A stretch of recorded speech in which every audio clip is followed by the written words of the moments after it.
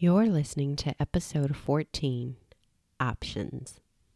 Hello, darlings, and welcome to the Wake Up and Show Up podcast with your girl, your host, Portia Scott. This is a podcast with the mission to inspire and empower you to take your life off autopilot, optimize the power of your uniqueness, and execute intentionally in every area of your life.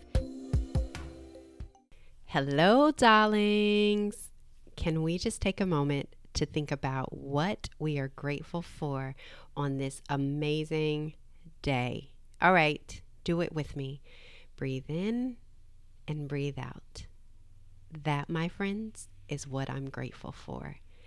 I am grateful that no matter how today starts or ends, this is an amazing day because I have the ability to breathe in and out.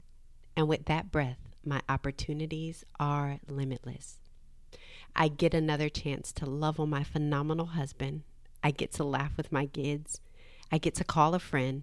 I get to solve problems creatively. I get to do laundry. Okay, maybe that was a little too far. I get the opportunity to serve my church and the world by motivating us to take our lives off autopilot, optimize the uniqueness of who we are, and execute intentionally, touching and changing lives along the way. So let's talk a little bit about this week. This week, I went on a field trip to the Georgia Aquarium with my son. But this was not without a tantrum, tears, and pleading. And this was me, not him. This was one of the times when I actually did not want to go. I had so much work to do. I had a few deliverables due, and I needed just to stay head down and work. So I did what any #badmom would do. And if you haven't seen that episode, go check it out. And I tried to negotiate with the 6-year-old. And if you need a lesson on negotiation, go at it with the 6-year-old because they are clear about what they want. They know what they are willing to compromise for the win, but it isn't always what you think. So we were sitting in the living room watching Blaze and the Monster Machines because when you have to talk about something extremely serious like not attending a field trip, you want to make sure the subject is in a calm, vulnerable state. If they are too hyper or wired, you won't win anything because they are already on the defensive. FYI, take this relationship advice. So we are talking about everything other than the field trip, and I go in for the kill. Maddox is comfortable. He's completely zoned into Blaze and the Monster Machines. And then I hit him with it. Maddox, mommy may not. I messed up with the word may. You have to be certain with the 6-year-old. They smell fear. They smell uncertainty, and they are ready to pounce like a lion protecting his cubs as they are being surrounded by a pack of hyenas. He turns to me, dimples showing, eyes wide, and quickly filling up with that liquid that draws me in. But he quickly composes himself and said, well, if you don't go, I won't go. In my mind, in that moment, I'm thinking, is that even a thing? Was that even an option that I put on the table? Seriously, who is this kid? So then I let in with what I thought are great selling points. Well, buddy, they have a dolphin show and beluga whales. At this time, I am speaking to the things that I know he loves so much, but apparently he doesn't love them as much as his mama. I mean, who can blame him?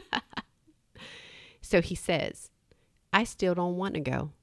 You go to all my field trips. I said, well, Maddox, that's not true. I don't always get to go to your field trips. And by the way, last year, Daddy went to your field trip. But he completely ignored that. Can we take a drive back down memory lane to the first episode of the podcast when I talked about wanting more time with my family? Well, here it is, the moment of truth. We all have, and we'll have that moment again. It's the moment when you have to make a decision between wanting the thing you asked for and actually committing to it. Okay, so let's talk about that. You remember the job we asked for, we prayed for, and we manifested? Well, the moment of truth is after we have landed the job, but something makes us mad and we are ready to look for a new job. The moment of truth is when we asked and prayed and manifested that that client would come, but the client is tough to work with and you have to decide to continue to provide great customer experience or fire them. Me sitting face to face with Maddox was my moment. I had asked for it, prayed for it, planned for it. But in this moment, I really had to make a decision on the work that I wanted to do and whether or not I was going to spend time with him. And to be quite honest, I was a little overwhelmed about how things were not working out the way I planned in a particular area. To be really honest, at that moment that I was talking to him, it came shortly after I sent out a proposal earlier in the week and I was rejected. And it was in my rejection, I was going to reject the very thing that I wanted most. Just because it's hard doesn't mean it's wrong. I just thought I'd throw that in because somebody may have needed that statement. Just because we got the job, the business, the opportunity, the relationship, and now we have to work for it, it doesn't mean we made the wrong decision. It just means that we have to keep showing up.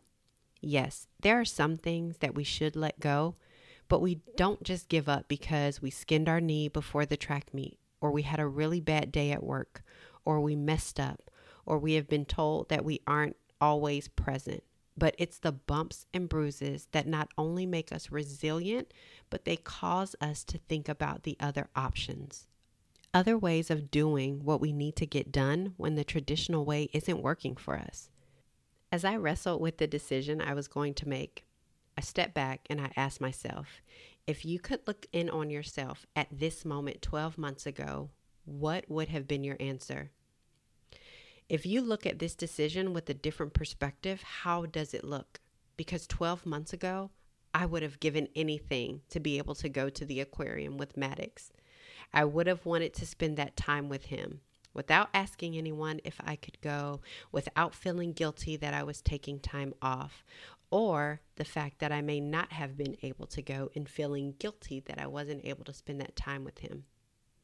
Maddox and I love sea animals. This is our thing. I was getting to do the thing that we love with him.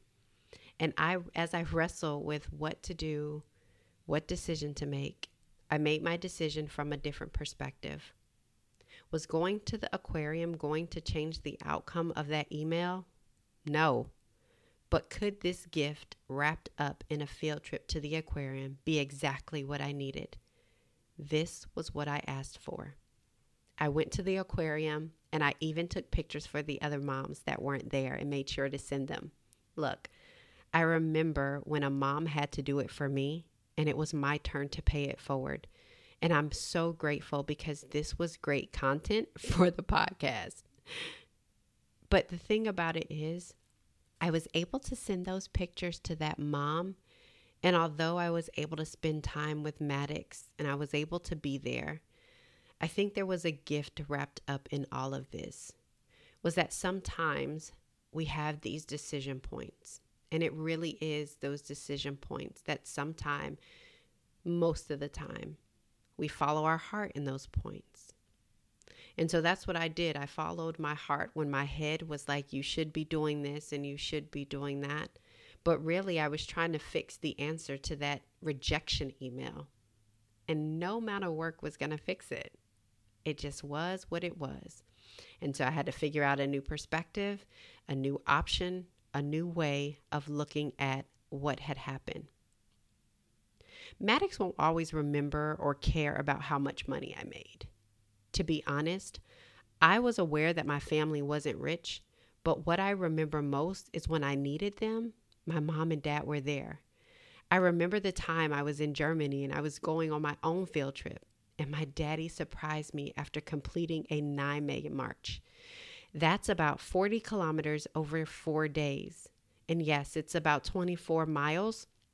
But they were wearing full military uniforms, including boots and all of their gear, weapon, Kevlar, everything. It was these moments that I remember. It was nice to watch him get awards for his work in the military. And it's great content to talk about how intelligent he was and how he was able to teach himself Swahili and how he had to pretty much put himself through college. But the moments I remember most about him is just being daddy. I had to remember that I asked for the time. And while I am certainly aware that my schedule won't always have the flexibility it has now, I'm going to soak it up while I can. Maddox taught me a very valuable lesson in the decision whether or not to go to the aquarium. And that was, you have options. You have the options to take what is handed to you, come up with another option, or change your perspective. Sometimes you may have to think outside of the box to get what you want, but we have an option to show up each and every day, to take the intentional steps on this journey we call life. When I approached Maddox, there was only one option. I'm not going to be able to go. But he created another option. He said, well, if you don't go, I won't go. This really taught me a lesson. It said to me that when I am approached by something that seems like an issue, problem, or situation, there are always options.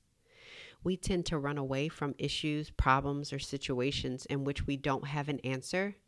So I say, go to the aquarium. Just kidding. But what I am saying is take a step back and think about another option. I didn't get the project and I felt rejected. And instead of internalizing it, I decided to go to the aquarium. I decided to take a step back and go out and try again. I asked for the business. One part of my daily confession is that creative ideas flow from me like a river to solve problems. Well, I guess in order for me to be a creative problem solver, I need some problems to solve. Look, problems are going to come, issues are going to come, but it is really the way that we look at it. The most important thing wasn't going to the aquarium. Maddox just wanted to be with me. And I say that with all humility. But if he had to give up the aquarium to be with me, then that was his option. I knew what was important to me. We call that opportunity cost. It's giving up option A for option B. And for me, it was more important to have this memory, to remember what I longed for just 12 months ago. What I needed to do could wait, and I was okay with that. You know what? I want to be like Maddox when I grow up. Confident in who I am, clear on what I want, and putting my options out into the world. Don't wait for the perfect time. You will wait forever. Always take advantage of the time that you're given. Daymond John. As always, we end every show with this declaration. Waking up is automatic. Showing up is intentional. Today, I will show up. Thank you again for spending time with me today and listening to the Wake Up and Show Up podcast. If you enjoyed this episode, subscribe so you never miss a show. Leave us a 5-star review and share with a friend or foe. You can follow us on Instagram at I am Portia Scott, Facebook at I am Portia Scott. Until next time, go impact the world.